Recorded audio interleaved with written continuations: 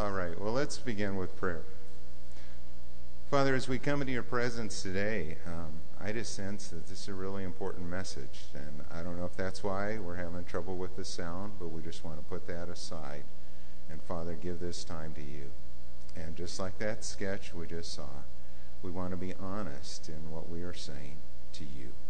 And not putting on a false pretense, not trying to be something that we are not, but being honest about our relationship with you and our heart commitment. And we ask that you would guide us today as we look into your word. In Jesus' name, amen.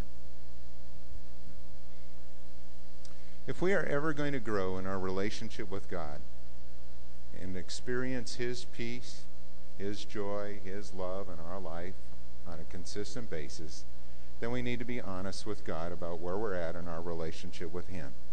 No pretense, no pretending, no phoniness at all, but being honest with God.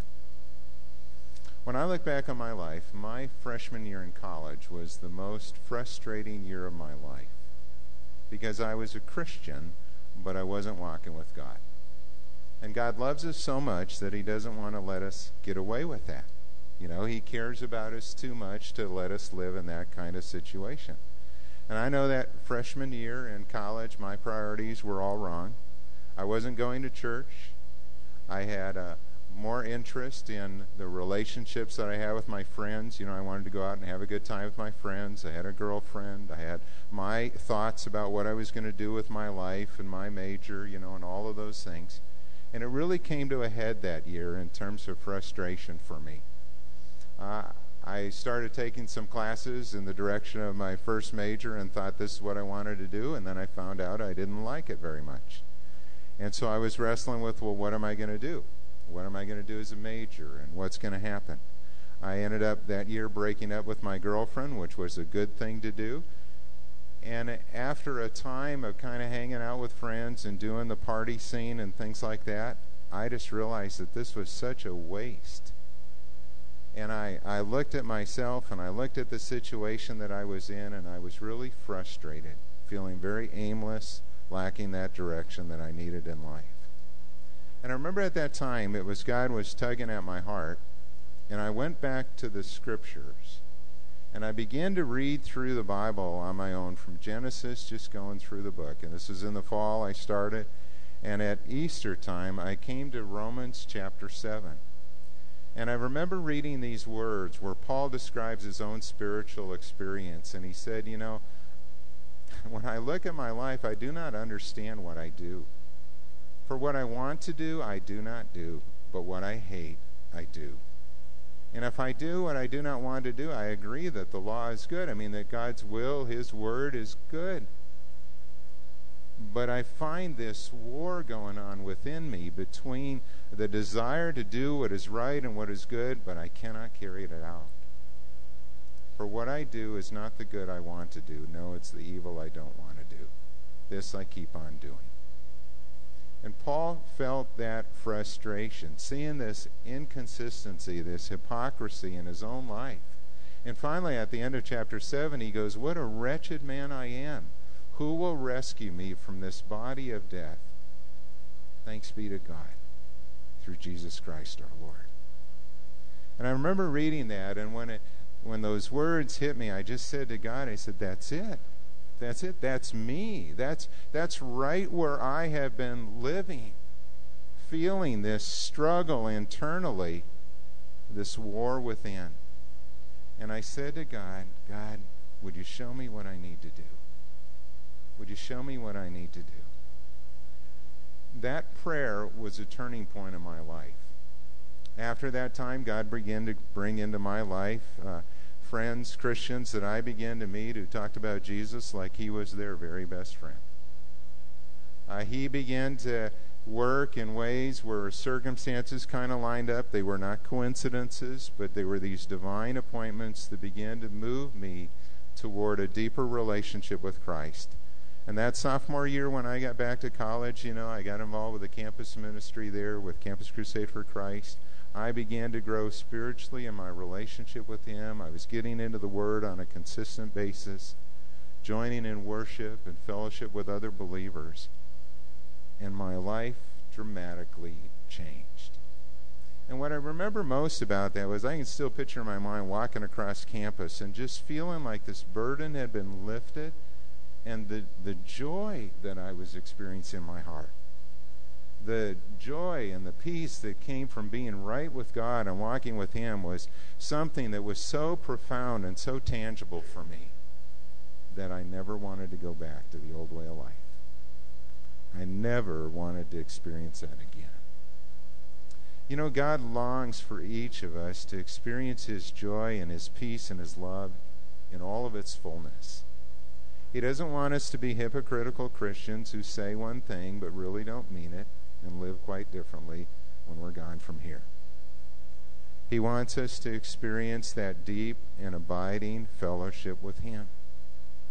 And so today we're going to be talking about that in this first message from Romans chapter 12, verse 1. What is it that God wants the most from us? Well, the answer is He wants you. He wants all of you, not just part of you. He wants all of you. You see, becoming a disciple of Jesus is a total commitment. It is a total commitment. And we see that in chapter 12, verse 1. When Paul writes, "Therefore I urge you, brothers, in view of God's mercy, to offer your bodies as a living sacrifice, holy and pleasing to God. This is your spiritual act of worship." I want to break that down a little bit and look at this word by word. We are to offer our bodies as living sacrifices, holy and pleasing to God. The word offer there, some of your translations will say present. We are to present ourselves to God or offer ourselves. It is a decisive, one-time commitment. But it has ongoing obligations that come from that. You can think of it, it's a lot like marriage. But when that time comes, when you have fallen in love with someone and you have made your commitment that you want to get married to this person, you come and in a public ceremony before family and friends and before the Lord, you make this commitment that you will be faithful to one another till death. It is a decisive, one-time commitment that you make that has ongoing obligations, responsibilities. You know, marriage doesn't end the day you get married. It is a lifelong commitment. And there are joys that are part of that ongoing relationship, and there are responsibilities. And it is the same with our relationship with Christ. Paul is saying, I urge you to decisively give your life to Christ as your Savior and Lord. But understand what that means as you will grow with Him through the years. The word sacrifice expresses how it is to be a total commitment. The laying of our life on the altar. I mean, when a sacrifice in the Old Testament was made, it meant death. The sacrifice was to be wholly devoted to God. But here he tells us, I want you to offer your bodies as a living sacrifice. And that was unusual in that day. I mean, and it stresses how our whole life from this day forward is to be given to God. He tells us we are to present our bodies. Our bodies are a temple of the Holy Spirit. When we give our life to Christ, He gives us His Holy Spirit who comes to live within us, and we now are that temple of God, of the Holy Spirit who dwells within. And so He tells us that we are to give our mind to the Lord. What we think about is to be under the lordship of Christ. Our eyes and our ears, what we see, what we look at, what we read, what we watch on television or movies, all of that is to be under the lordship of Christ. What we hear, the things, the conversation that we engage in, and what we do with those things that we hear is to be under His lordship. Our mouth, what we say, how we speak. Do we speak the truth in love? Do we put aside slander or gossip or coarse jesting? Those kind of things that are to have no part in our life.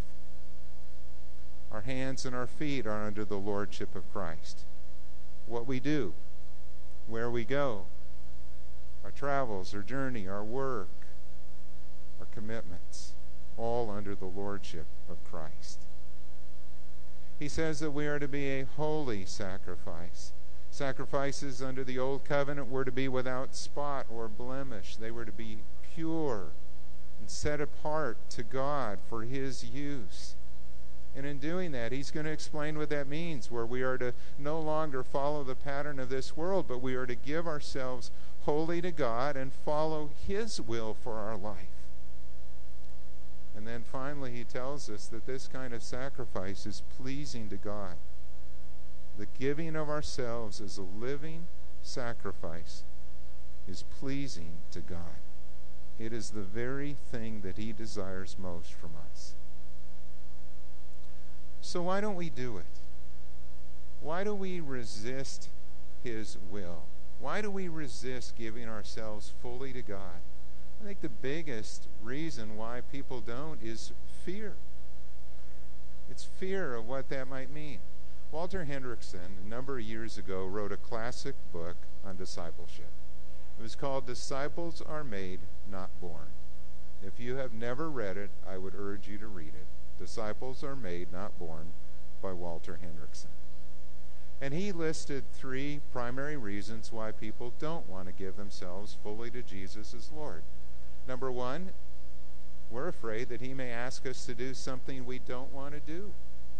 I mean, we're kind of afraid he's going to ask us to do something we don't want to do.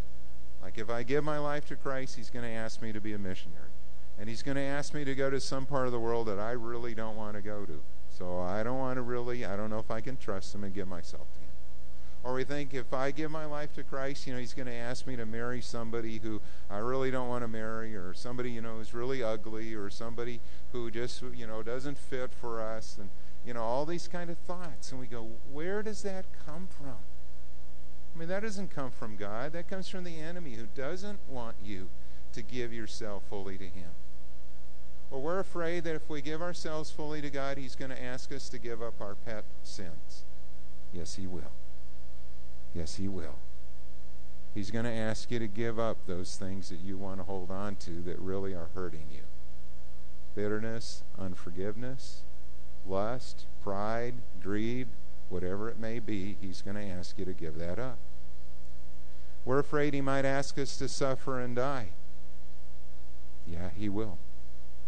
The Bible tells us that all who desire to live godly lives in Christ Jesus will suffer. Even if that suffering is just simply the fact of wanting to live for Christ in an ungodly world, and you see the struggles out there, and you see the temptations and the evil in our world and how it pulls at people and how it destroys lives. If you desire to live for Christ in this world and be holy, you will feel that pressure, and you will feel that longing to want to please him in all things. Secondly, Walter Hendrickson said that we think we know what is best for us. We think we know what we should be doing with our life and the best way that things ought to go, and we sort of have our plan, and we're not sure we really like God's plan. But you know what? So do little children. Little children think that they know what's best for them, but you don't leave little kids on their own, do you? Because they might run out into the street. They might pick up a knife and cut themselves. They might hurt themselves. They might touch something that's hot. It might scald them or burn them. I mean, you are there as a parent because you love them and you want to protect them. And you really do know what is best for them. And so here is our loving Heavenly Father, the creator of the universe, who knows you perfectly, and he wants you to experience his love and his joy to the fullest. And he knows what is best for you to make you more and more like Jesus. And thirdly, we're not sure that God has our best interests at heart. At times when we're just not so sure about that. We don't know if we can quite trust him. If we give ourselves fully to God, what's he going to ask of us? Yet what does God say? He says in Jeremiah 29:11, "For I know the plans I have for you, declares the Lord. Plans to prosper you and not to harm you. Plans to give you a hope and a future." I mean, think of what God has already given you. He has given you life and health. He has given you a mind to think and eyes and ears to see and to hear. He's given you hands and feet. He has given you food and shelter, the air we breathe, the ground we walk on, the food we eat, the houses or apartments that we live in. He's given us family and friends. He has given us brothers and sisters in the body of Christ. And most of all, He has given us His Son, Jesus, to be our Savior. All by grace. All by grace. And when we understand that, we begin to see that the motivation to give our life to Christ is indeed His grace. Total grace. And that's why Paul in verse 12 begins by saying, "Therefore I urge you, brothers and sisters, in view of God's mercy, offer yourselves to Him." When you're reading Scripture and you come to the word therefore, one of those principles you learn in Bible study methods is you want to know what it's there for. You want to understand, why did Paul say that? What's he basing this statement on? Well, in this case, he's basing this appeal to us on everything that he has said in chapters 1 to 11. In view of everything that's happened there, you know, and you go back and review it, and you begin to see how we were sinners, deserving eternal punishment. We were under God's wrath, and He provided a way of salvation through His Son, Jesus Christ. He stood in our place. Jesus paid the penalty that we deserved when He died on the cross for our sins. When we place our faith in Him, He forgives us, He cleanses us, He clothes us with the righteousness of Jesus Christ, and we are changed. And then He calls us to live differently, and He tells us how He's given us His Holy Spirit, how His Spirit intercedes for us, Jesus intercedes for us. He tells us how His plans for us are good as He wants us to grow in our relationship with Him. It is a wonderful, wonderful promise that is made. And finally, Paul comes to where he says in Romans 8:32, you can put this verse up here. In Romans 8:32, he says, "He who did not spare His own Son, but gave Him up for us all, how will He not also, along with Him, graciously give us all things?" I mean, if God, again, has already given us the most precious, valuable gift He could give of His Son, don't you think that He will take care of the rest as well? Yes, indeed He will. In 1 Corinthians 2:9, Paul wrote of what God is preparing for us. And he said, "No eye has seen, no ear has heard, no mind has conceived what God has prepared for those who love Him." We can only imagine, but no one knows fully all that God has prepared and is preparing for those who love Him.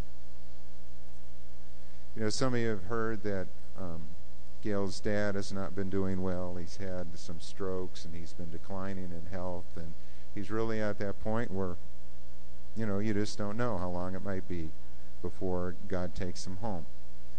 And as we were driving down yesterday to see him, you know, we were thinking about this verse, and I just said, you know, your dad is about to experience the most amazing transformation in life that anyone will ever experience. I mean, can you imagine, you know, whether you don't know whether you are days or months away from that day when you will step into glory. And you will see Jesus' face, and you know, for the believer who's loved God with all their heart and waited for that day, you know, it's just going to be incredible what we will see and hear and experience on that day. To hear and to see the angels in all of their glory singing, "Holy, holy, holy is the Lord Almighty." To see those who have died and gone before us who were in Christ, and to meet and be reunited with family members or friends or those who are there in heaven. And to see Jesus, our Lord and Savior, face to face. No eye has seen, no ear has heard, no mind has conceived what God has prepared for those who love Him. We can only imagine. And then Paul tells us in 2 Corinthians 4:17, he tells us that our light and momentary troubles are achieving for us an eternal glory that far outweighs them all. I love that verse. I mean, you know, here we are. We go through trials in our life that just seem so heavy and sometimes just we're struggling with, where do we turn? What do we do? How are we going to get out of this one? Or what's the answer here? How can we bear under this burden that we are carrying? And Paul comes along, and in the scripture it says, they're just light and momentary troubles. Light and momentary compared to eternity and what God is preparing for us there. It was these verses and others that caused C.S. Lewis to write in his book, The Weight of Glory. The Weight of Glory. He said, if we consider the staggering nature of the rewards promised in the Gospels, it would seem that our Lord finds our desires not too strong, but too weak. We are half-hearted creatures, like an ignorant child who wants to go on making mud pies in a slum because he cannot imagine what is meant by the offer of a holiday at the sea. We are far too easily pleased. I mean, think about that. Can you imagine, you're saying to your son or daughter, it's just a child, do you want to go to the ocean? You want to see the beach? You want to see the guest house we're going to stay in and how beautiful it is? And you begin to try and describe it, and they just say, no, I just want to stay here and play in the gutter in the mud. That's what Lewis says it is like when we do not give ourselves to the Lord. When we give our life wholly to Christ, we are not doing him a favor. He is doing us a favor. What we gain is worth far more than anything we give up. Do you believe that? Do you believe that? I thought about asking Gail for that buzzer here, but I don't know your heart. What would the Lord say to you? Do you really believe that? That what we give up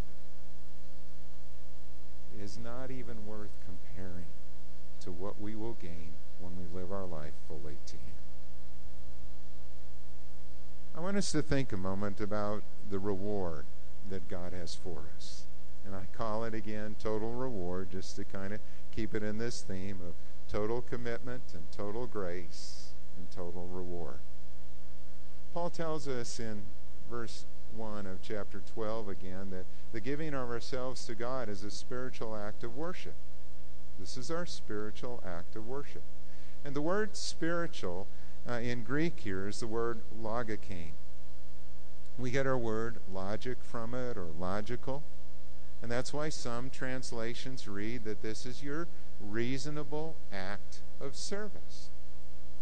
This is your reasonable act of service. When we understand who God is, all that he has prepared for us in the future, what is awaiting us there, the surrendering of our life totally to him is the most reasonable, logical way to live. That's why for the Christian, anything less than that is really insane. I mean, why would you choose to do anything less than to give your life fully to Christ? I mean, think about it. And please personalize this. Hear yourself saying these things. Okay, I have a God who loves me and created me. He knows everything about me. I have a God who knows the future, and he knows what is best for me, and his desire is to make me more and more like his Son, Jesus Christ. I have a God who tells me that I have already been blessed with every spiritual blessing in the heavenly places in Christ. I have a God who tells me that he has lavished on me the riches of his grace. I have a God who tells me that he longs for me to live life abundantly to the fullest, and to experience his joy and his love and his peace and his constant presence in my life in fullness. And then we come along and say, nah, I think I'll do my own thing. That's nonsense. If you really understand what God has for each one of us, why would we do anything less? In fact, you could say it this way: the cost of non-discipleship is greater than the cost of discipleship.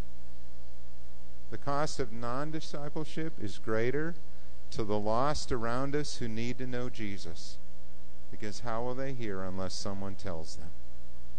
The cost of non-discipleship is great to the poor and the hungry in our world. If we simply hoard our resources and refuse to give and refuse to help those that are in need that God puts in our life, the cost is great.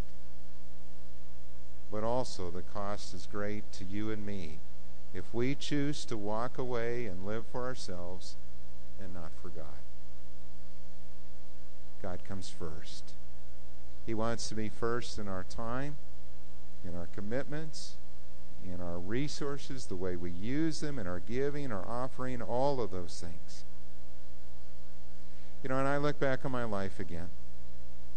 I remember a day several years later from that experience that I described at the beginning, when God had called me into ministry, and it came to a point where I needed to let go of the farm, if you will. My dad had passed away, and we were at a point where we were going to sell the machinery and we were going to rent out the farm and all of those things. And I remember a summer evening when I was walking across the yard on our farm, and I looked at everything that was there, and that night, I gave it all to the Lord. And what God brought to mind that night was a little song that became my prayer of commitment. It's an old chorus that some of you may recognize. I'm not going to sing it, but I want the words to be up here. It was the chorus, Dear Jesus. And I was thinking about these words, and I said, Dear Jesus, thou hast bled and died for me. You washed away my sins at Calvary. You saved my soul, and you made me whole. And dear Lord, I give myself to thee. And the second verse said, Dear Jesus, thou art everything to me, and everything I own I give to thee.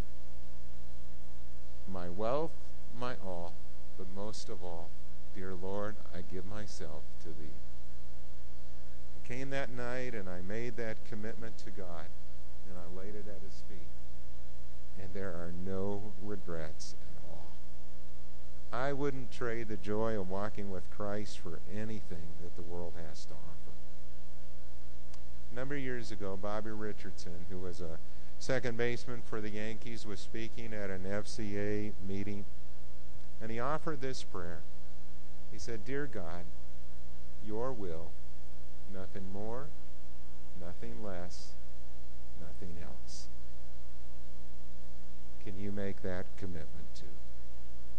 I want to ask you today to think about what we've been talking about, and I want to ask you, are you willing to surrender your life fully to him? If you have never done that before in the past, is today the day. Is today the day where you will look at and you will say, okay, on September 19th, I made that commitment to Christ and I gave myself totally to him. If you're here today and you've made that commitment in the past, you know the joy of that, and you maybe want to say, thank you, Lord, for what you did in my life and bringing me to that point many years ago. And if you're not at that point today, and you're not ready, that's okay. I'd rather have you be honest with God, but I'd really ask you to think about what we said and what we looked at in the Scripture, and count the cost of not following Jesus, as well as looking at the cost of following Jesus. And let God continue to work in your heart. Let's pray. Father, as we come before you this morning, you know where each of us are in our relationship with you. And I know how important this decision is. It is one that will change the rest of our life and the rest of our eternity. And so I want to ask you today, those who are here, if for the first time in your life you want to make this commitment to surrender your heart fully to him and say, Jesus, here I am. I present my body to you today as a living sacrifice. I want to live for you and I want to follow you. And I pray that you would continue to lead me. Would you just, while heads are bowed, would you just stand if today you want to make that commitment for the very first time? Just stand, and by standing you are saying to Jesus, Lord, this is what I want to do today.